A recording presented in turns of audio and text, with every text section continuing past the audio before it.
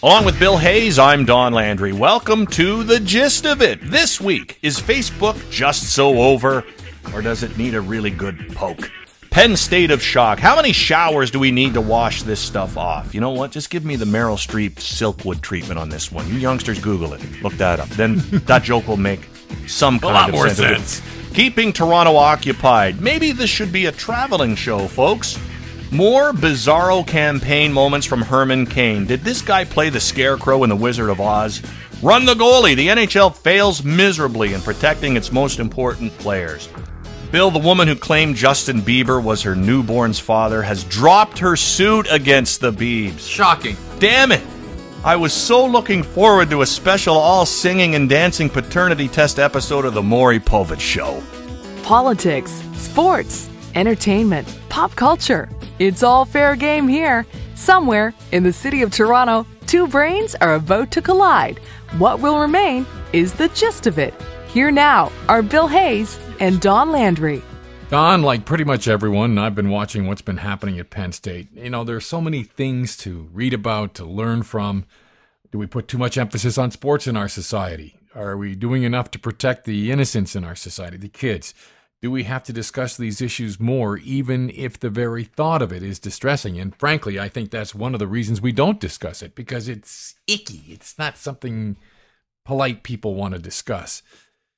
And another thing we have to think about is our proclivity to immediately jump to conclusions regardless of what really happened. An example here is Penn State assistant coach Mike McQueary, the man who said he saw Jerry Sandusky raping a child in the showers. Now, this happened in 2002, and at the time, he was a graduate assistant, which is really low man on the totem pole, and he saw Sandusky, who was, next to Joe Paterno, a god on the campus. The grand jury report seemed to indicate that McQueary did nothing but slink away, then call his daddy and report the incident to head coach Joe Paterno the next day. And as you can imagine, he has been vilified for that.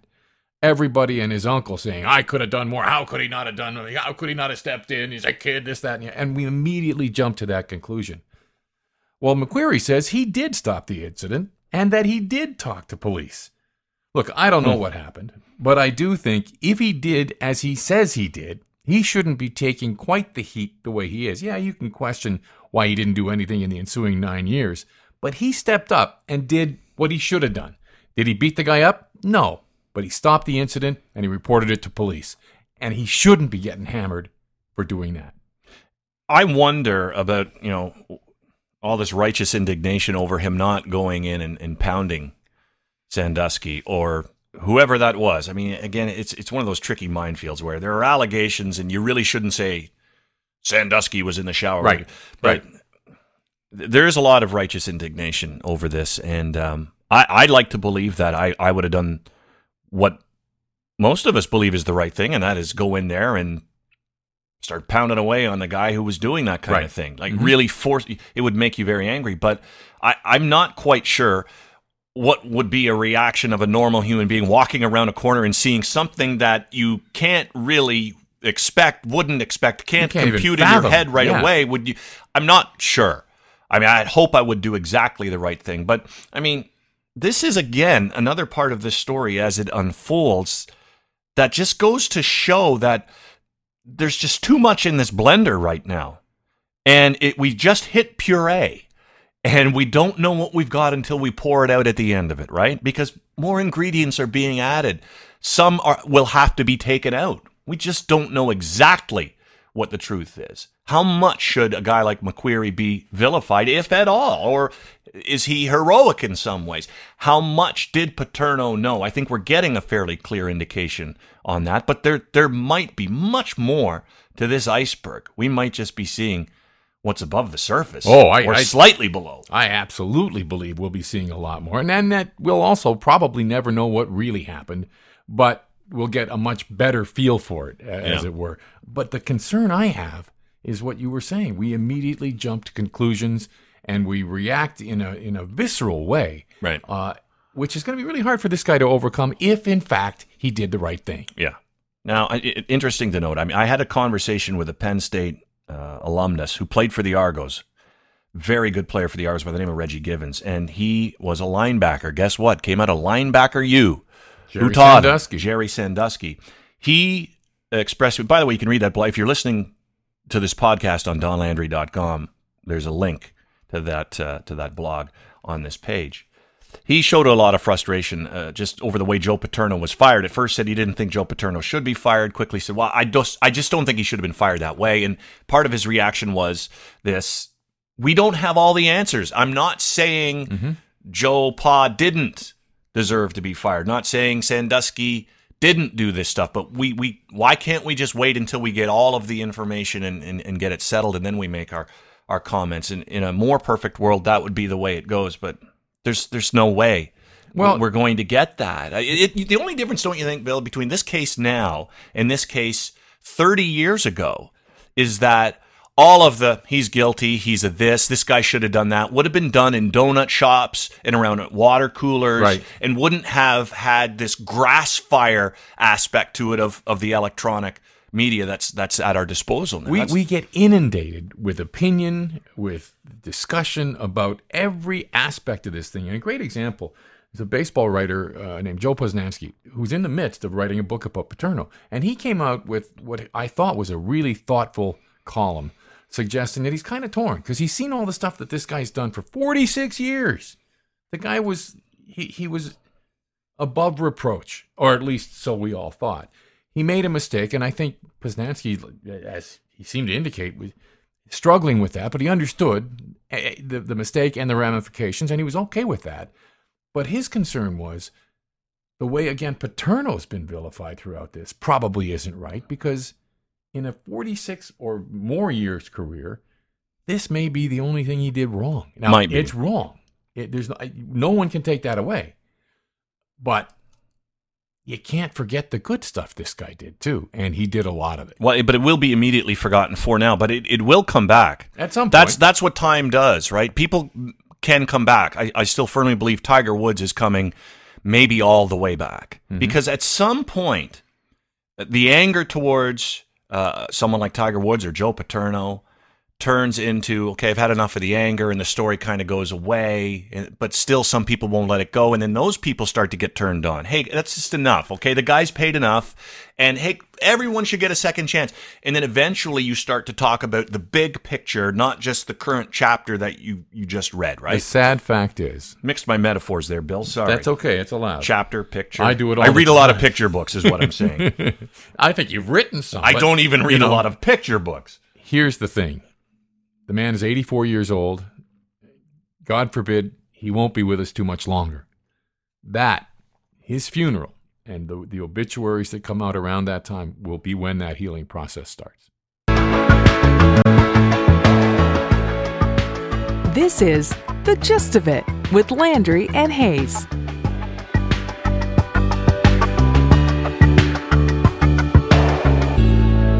I understand Gordon Lightfoot visited the Occupy Toronto campsite yesterday.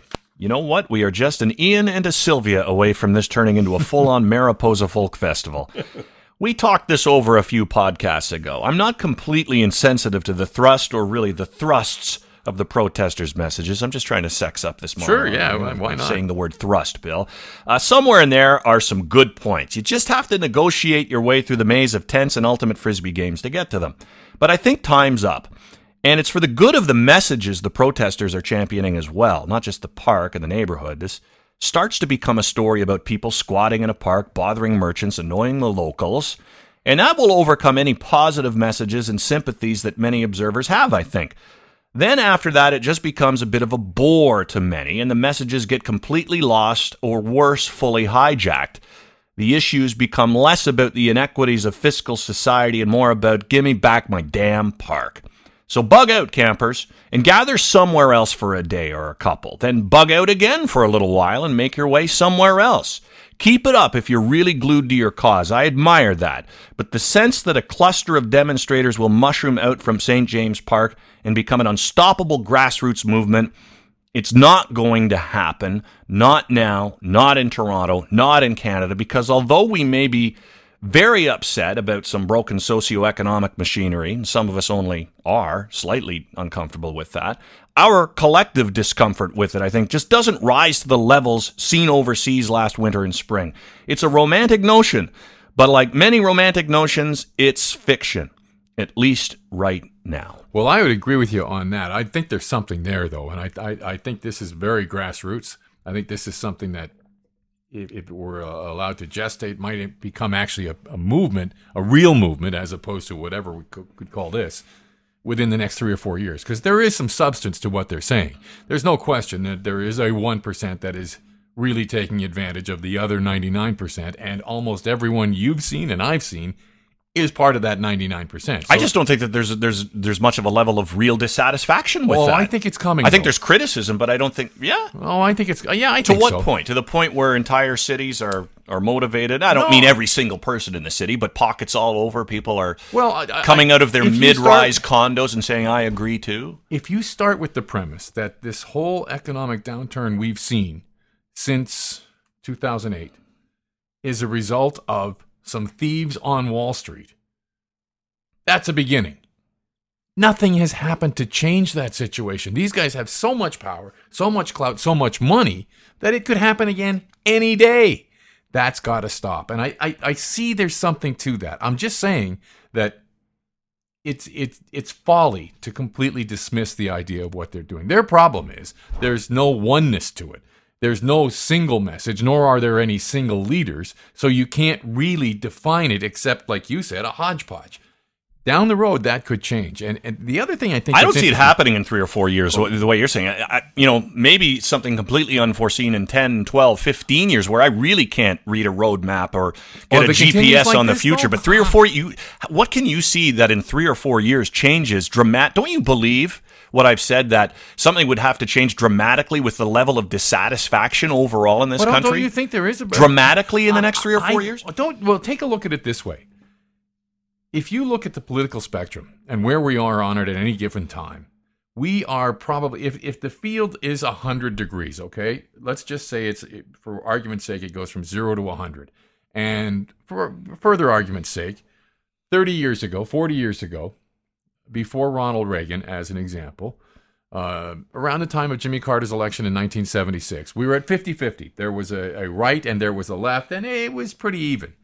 Well, if that was 50 then, generally speaking right now, we're probably at 75 or 80. I mean, the whole world has turned right completely. I think this is part of what I believe is true of everything in society. It's cyclical. We will start seeing things go back to the left. We're already starting to see that in some instances, south of the border, for instance, that the idea of free trade not wanted anymore. People are starting to think, hey, put up tariffs again. We want the jobs back here. That will become a political movement, and that, too, is part of what we're seeing out of this. Yeah, but that's not seen as socialism or worse, communism or government interference. That's just seen as protecting America. I'm not suggesting that. I know you've addressed it differently, but let me get back to the point I was making, which was that's enough with the park thing. Although there is an irony in this. I found it fascinating in watching coverage of it yesterday on television that one of the disgruntled neighbors really wasn't that disgruntled at all, because St. James Park has a reputation for being very nasty, violent, drug-infested. He said, I have to tell you, as a person who lives around here, this is the safest this park has been in a long, long time. It's a separate issue. Obviously, something needs to be done with St. James Park once they do remove the squatters or demonstrators, if you find Question that term. There. Would you feel a little different about this if instead of staying in one park all the time, they moved every 2 or 3 weeks? Well, that's what I said. I know. That's exactly what you were saying. Not even every 2 or 3 weeks. I think it runs its course for a number of reasons, as I mentioned, but and for their own good, I think they have to move along too. And parks aren't meant for people to squat there and demonstrate for long periods of time. We don't accept that. The question I have then, though, is if they did move, would that take away the argument of disbanding it and just let them go till the cows come home? I'm not sure I understand your question fully, because I did advocate that in my monologue, which was go to different places, do it for a while, and keep moving. And keep moving. So that's what you're saying could happen. I think that's what should happen. Okay. And now I'm not sure that it will. I'm not sure. Once they will eventually lose here. I mean, it's okay. They want to fight the fight, get an injunction. They're there until Friday, I don't think much beyond that. But I think it's time to move on. But what I do expect to see out of this, and it's a positive, is a 7 or 8 minute song from Gordon Lightfoot on his experiences at Occupy Toronto. Then later that night, when they lost their court fight, came the end of Occupy Toronto.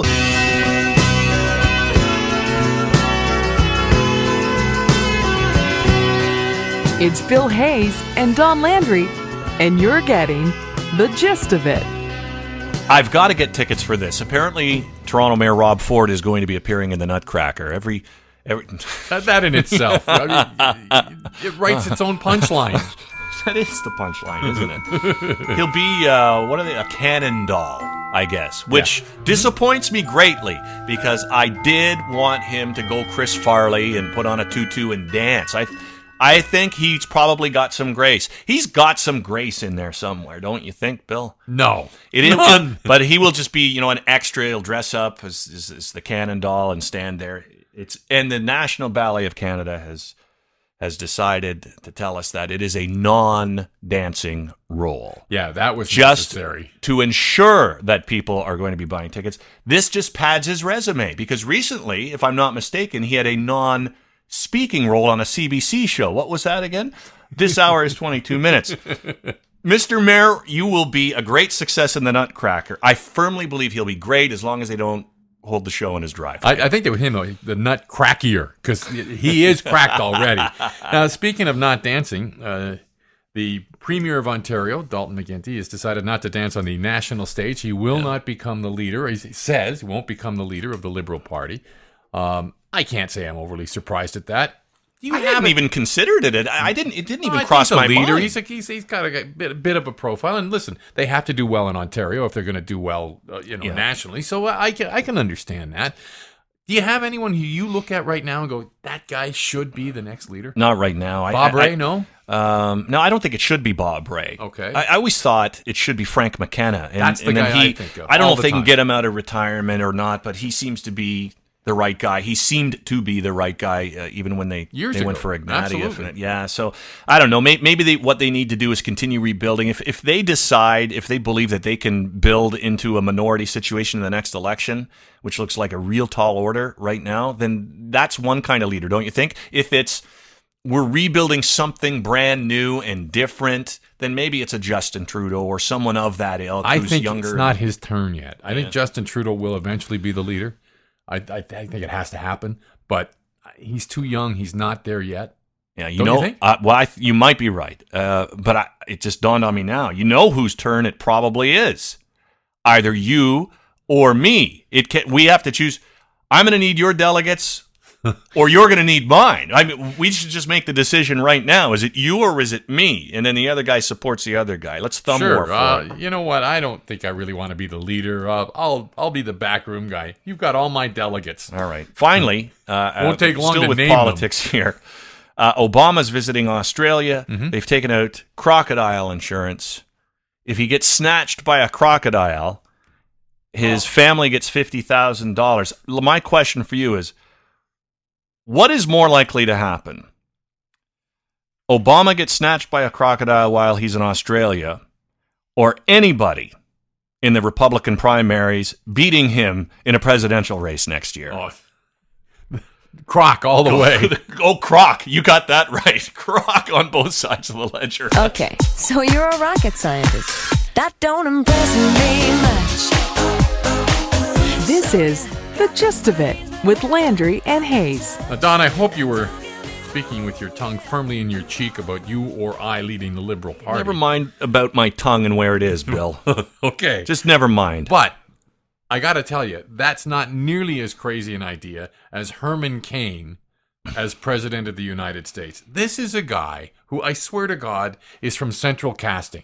And the idea is, let's find someone who is about as unqualified to be President of the United States as ever. Yeah. Okay? And the story is, everything that he does that should be bad ends up being good. Like, say, 4 women come out of the woodwork, and they talk about possibility of some kind of sexual incidents or innuendos or situations that are generally frowned upon in our society these days. But in his case, it makes him stronger because they're not true. It's the media's fault. He sits down in front of an editorial board. Happens all the time with candidates for any election, actually. And the editorial board asks questions, and then they come to their conclusions as to what they feel about these issues, and come out and write something that's of interest to people in that particular city. The Milwaukee Sentinel Journal, or Journal Sentinel, did the same thing with Mr. Kane this week. Asked him about Libya. It's been in the news. I don't think it's unusual to ask a question like that. 1 minute and 4 seconds it took him to answer the question. And when he was finished, do you think it made sense? No, of course it didn't make sense. And then the next day when he was asked about it, he just looked into the camera and went 999.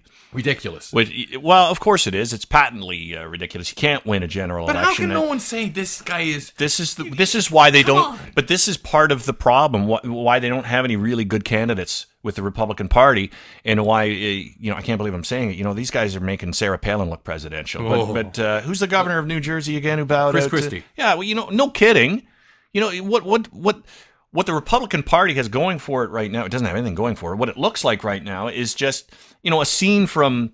I see a young Mel Gibson surveying the Australian outback after the apocalypse. I mean, it's Mad Max out there right now, with an emphasis on the mad. No candidate worth their salt should jump into this quagmire right now. Yes, step back for about 4 years. Let the crazy play itself out. Let the pendulum swing back, and then you can make...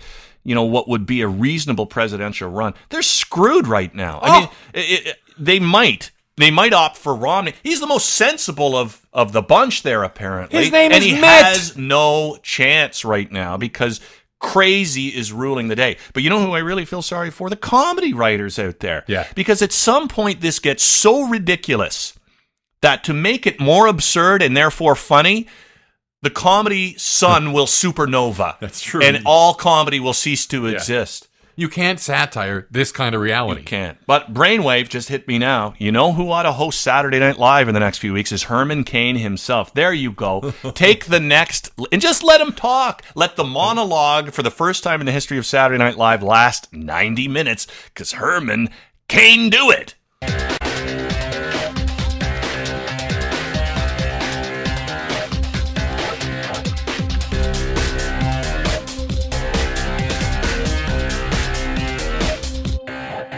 Friend of mine on Facebook posted this message yesterday, basically saying, want to let you know, in 2 days you won't be able to get a hold of me on Facebook. I'm deactivating my account.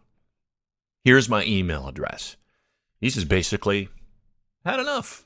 Okay, I've had enough with the Facebook. And I'm wondering, are you hearing any other stories like that? You think you'll hear more? Because I've been considering it. I've been considering it for a few weeks now, and it's not because it's too much of a hassle. It's just I'm just a little tired. I'm just a little tired of always having to be plugged in all the time.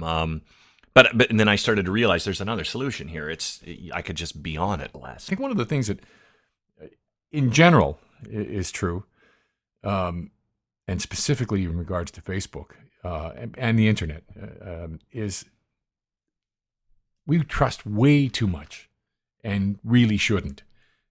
Privacy is something that in this society is pretty much gone, and I think it's dangerous. I think it's a good idea to get off of Facebook. I wonder how many people are going to decide. Apparently, in the next couple of weeks, there are going to be big changes again to Facebook, and everyone is going to have to rejig their privacy settings and do it on a portion by portion basis. Photos, messages, videos, and things like that.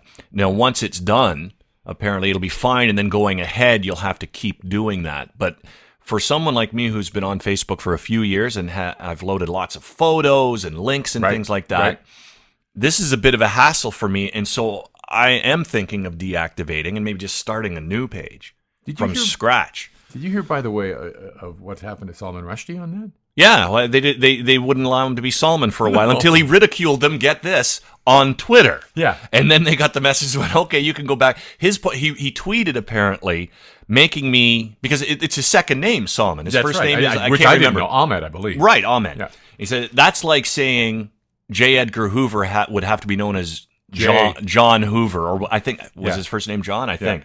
And so they got ridiculed. And John Paul McCartney, is it not? I think you're right. So then they decided, we have to change this back. James Paul McCartney. Whatever it is. But at any rate, this was a message that I saw from a friend, and I thought, isn't that something? I wonder if this is Vanguard time. Is he going to be one of the first few? Is this all empires crumble at some point, Bill? I'm not saying this is Facebook's Napoleonic moment, but what if it is over the next few? Maybe this whole change coming up in a few weeks is a big mistake, or is it? Oh, I think it's the route that they have to go, and I think it's a good thing too. I think if people start figuring out, we have problems with identity theft. That's a big one, and it's one of those things. It's like smoking. Kids who smoke, people get sick. Not me. The fact of the matter is, until you're aware of these things, until you actually believe this stuff can happen to you, you pretty much ignore it. And it's not just smoking, and it's not just Facebook. We do that in everything. Yeah. Seatbelts is another great example. Yeah. I think that it's a good sign that people are becoming vigilant about something like this. Well, I'm not here to say that Facebook's going away. No, they're not. I don't think it is. But I wonder if the numbers will decay at all. Will more people? This is an older guy too who said he's getting off it. But I don't think that matters. Do you? I mean, you might have said in the first place it wouldn't have been for him. Because he was older, he wouldn't have joined in the first place. Yeah. There was an interest there. No, but there are some good things about Facebook too, and those aren't going to go away either. Right. This is the gist of it. We've been saying it. Everyone's been saying it. There's a new sheriff in town when it comes to discipline at the NHL, and that's Brendan Shanahan. Not so long ago, a player. And so far, mixed reviews on what he's been able to come out with in terms of suspensions, or in the case we're going to discuss now. Oh yeah, he was Wyatt Earp at first. Now he's Lobo, putting his foot down, and that was before the season started. Yeah. And let's not get into that from a Columbus point of view, because I'll tell you, if I was the Columbus Blue Jackets, I would be furious with what Bill, happened there. You never have to say that to me. I will never get into anything from a Columbus point of view. Okay, fair enough, fair enough. But the Milan Lucic hit on Saturday night against Ryan Miller, if you haven't seen it, ran him. And he ran him from a fair distance away. And, Miller was well out of his crease, pretty much in the face-off circle. But no way he should have been hit the way he was. And Miller right now is out because of concussion. There was a hearing. Lucic did not get anything but a 2-minute penalty. That's wrong. That way, first of all, the referee should have his head examined more than Ryan Miller has had his examined. And so should Brendan Shanahan. What happened to you? Where's your sense gone to? You showed great sense for some time here. Now, to come out and decide that there shouldn't be a suspension on this, that there should be no supplemental discipline, and then to criticize the Buffalo Sabres because they had the temerity to say they were upset by your Where did it go, Brendan Shanahan? How could you look at that? How could you see that? What kind of conversations could you possibly have had with Milan Lucic that would lead you to believe, okay, this is all reasonable and we'll move ahead? Mm-hmm. It is a travesty. It's a joke of a decision on his part. In the NHL rule book, it says, and I'm quoting, a goalkeeper is not fair game just because he is outside the goal crease. And it goes on to say that supplemental discipline can be meted out beyond your 2, your 5, your game misconduct. Mm-hmm. Now, they had the hearing. Okay, they realized that. They must have read the rule book. Beyond them just not dealing with this situation based on their own rule book bothers me enough. But just generally speaking, I'm in the camp of just because a goalie comes out and handles a puck doesn't make him like a forward. I think they should be treated like quarterbacks in the NFL and the CFL. Mm-hmm. You can bump them a little bit incidentally, but you shouldn't be able to just go out and hammer away at them. The NHL is completely insane if they think that they can just have fair game on goaltenders. Oh, I don't. They say they don't. I mean, one of the things that came out of this, because there was also a general managers meeting yesterday, this was a big topic at that meeting. Ray Shero, I think, came out. He's the general manager of the Pittsburgh Penguins, and he said, hey, look, we like having guys come out of the net like that because it's exciting. Yeah. And it is. So, you got to protect them when they're out. The thing that I think I get most upset with, not just with Shanahan, I think this is true of every NHL game. And we keep hearing, these are the best referees in the world. You can't get any better. I'll buy that. They sure are. But they're certainly inconsistent. There are plays that you see one thing happen, it gets called. You see the same thing happen, it's not called. I don't understand how that works. one of the arguments you always hear is, well, in the NFL, there's discretionary stuff in all leagues. I get that. Of course. It has to be. Yeah. I understand it, but I think that one of the things that to their credit, I do believe they try and find that consistency. But here's an instance where it was staring them in the face, and they chose to look the other way. I think they dropped the ball here, or the puck if you want, big time. Glad, and you mentioned that they did have a general managers meeting, and I am glad. I should give them credit for coming forward and saying, look, we're not going to change the rules. We don't need to. As I mentioned, they don't need to change the rules. Just enforce them. I'm glad to hear them mostly en masse. I think a good 2/3 of them, based on the reports I've been reading, were in favor of protecting goalies a little bit better and realizing that you just can't start body checking the Ryan Millers of the NHL because they're hard to replace. Goaltending is the most difficult position to replace in the NHL. It's the most important position on any hockey team. Look what's going on with them right now. It is. It's the most important position on any hockey team. Everybody knows that. Yeah. As a quarterback is the most important position player on a football team. They get protected to the hilt. Goaltender should be afforded the same luxury. The same thing. We talk about the Leaf situation. When James Reimer was hurt in the game against the Montreal Canadiens, Ryan Gianta got nothing. And to a man, the Leafs even say, well, he didn't do anything. Look, he did. He hit the guy. Not allowed. End of story. However, that being said, the fact of the matter is, I mentioned Ray Shero, and this is one of the big problems with this, Don, I think. Shero said it's an exciting play. We don't want to take it out of the game. Okay, fine. I'll buy that. But I believe that Shero's reaction would have been different if it was Marc-Andre Fleury who'd been hit. And that's part of the problem because it's very difficult for these guys to discuss these matters without some kind of bias. And that has to be taken into consideration. I heard someone say the other day, and I think this is probably bang on, that, and you would agree with this, the biggest change in the game happened the year there was no playing. And the reason then was nobody had any agenda. No one was saying, I got a big, tough team. I can't have this. Everybody was looking at the game as opposed to their situation in it. That doesn't happen anymore. Now everybody's sitting there thinking, if I can get a leg up by something, then I want to do it. And that's the stuff that keeps this league shooting itself in the foot. Brendan Shanahan, I've enjoyed your videos, the ones you release when you suspend somebody. I am now looking forward to and hopeful of getting videos with your explanations on why you haven't suspended somebody. Mm-hmm. Maybe apparently they're coming. Well, I hope so, because we needed one here. I know he's going to make the rounds, and you'll see him quoted in newspapers, radio, TV, and that whole thing. But if you want to clarify just exactly what it is you didn't see or saw, didn't hear or heard in the Lucic-Miller affair, I'd love to know. And if I'm missing something, if I'm completely missing something, I'd be surprised in this instance. But, I'll man up on it and say, okay, now I get what he's talking about. But we went way too far from you can't have a toe in the crease or there'll be no goal. I mean, that's fine. I would prefer erring on that side, to tell you the truth. But we've just gotten so far away from protecting the goalies in any way, shape, or form that we got to a guy just flat out running a goaltender and getting away with it the other night. So in what we can only describe as a disturbing, not necessarily surprising development, Brian Burke is ticked at a member of the Toronto media. Oh no, the brows once again furrowed. You know what? Didn't your mom tell you, Brian, as a kid, you keep that face like that? Stay it's like that. I think it happened, actually. Yeah. I'm pretty sure that's how he looks all the time. But he's upset with Dave Feschuk of the Toronto Star, and it's because Dave had the temerity to discuss the health of James Reimer, the Leafs goaltender, with Mrs. Reimer, James's mom. And a lot of people, including Brian Burke and Ron Wilson, believe that's just strictly off limits. Don't talk to his mom. I have one question. Sure. Do you know the answer? Maybe you do. Did Feschuk ask James Reimer how he felt about that before he did it? I don't know that he could get to Reimer because I think Reimer's pretty much out of contact with everybody right now. But he's then I would say leave the mom alone. I would say leave the mom alone. If a step was taken there with the player, this is my own personal belief, how I would go about doing it. If I wanted to get some extra insight, I think I would have talked to the player first. And then if he said, yeah, sure, you can talk to my parents about it, they'd be thrilled.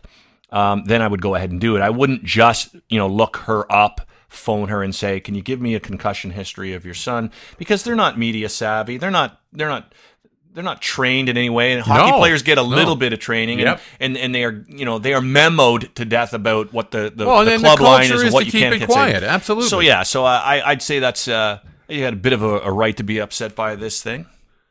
The question I have is, I know I've had this discussion with several other people in the media who believe, hey, everything's on limits. If you're going to talk to somebody, we got to get the story. That's a problem. It's not right. You don't have to get this story. No, this is a story. If it's did the president break-ins at the Watergate Hotel? Yeah, you got to do what you can to get that story. If this is how's that goalie's noggin? No, you don't have to do everything in your power to get that story. Well, but the argument with that, though, is that there should be full disclosure on all of this stuff, which, of course, is a different discussion. Right. The Leafs are partly responsible here because they don't give you any sense of, or at least you don't get a sense from what they're telling you that they're telling you the whole story. They may be telling you the whole story. They may, in fact, not know how Reimer is, and certainly with concussions, you never do know. But we can take, for example, the fact that someone has a lower body injury, and they won't discuss whether it's a groin, a knee, a toe, or whatever. Yeah. That they're probably, if not hiding something here, they're not giving you full disclosure. And that's something that they have to deal with. Well, beyond this, I just don't even care that much.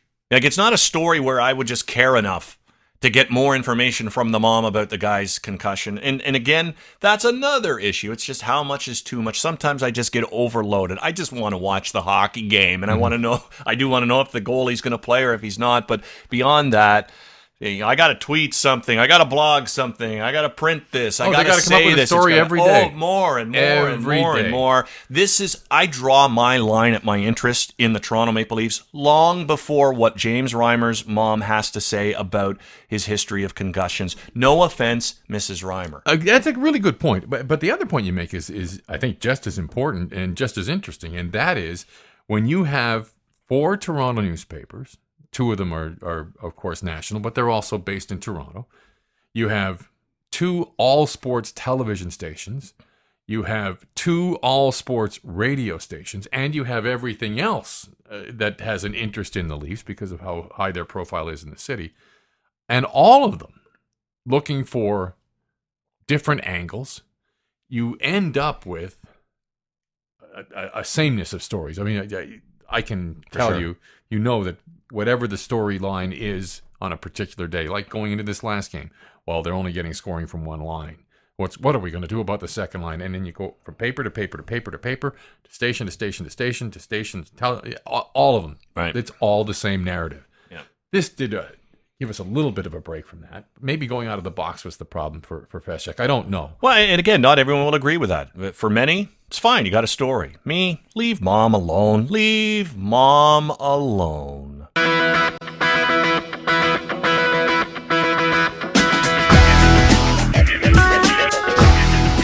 Well, we sure got into a lot of topics today. Some of them we even discussed intelligently. It was unavoidable.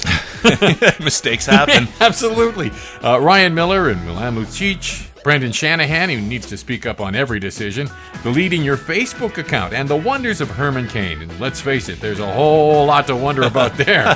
How that goes. Or maybe you don't. I don't know. Or as Don would like to say, hey, you, get off of my park.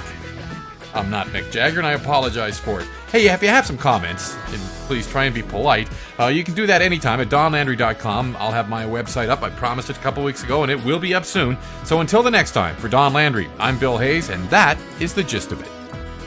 The Gist of It is available every Wednesday afternoon through iTunes or at donlandry.com.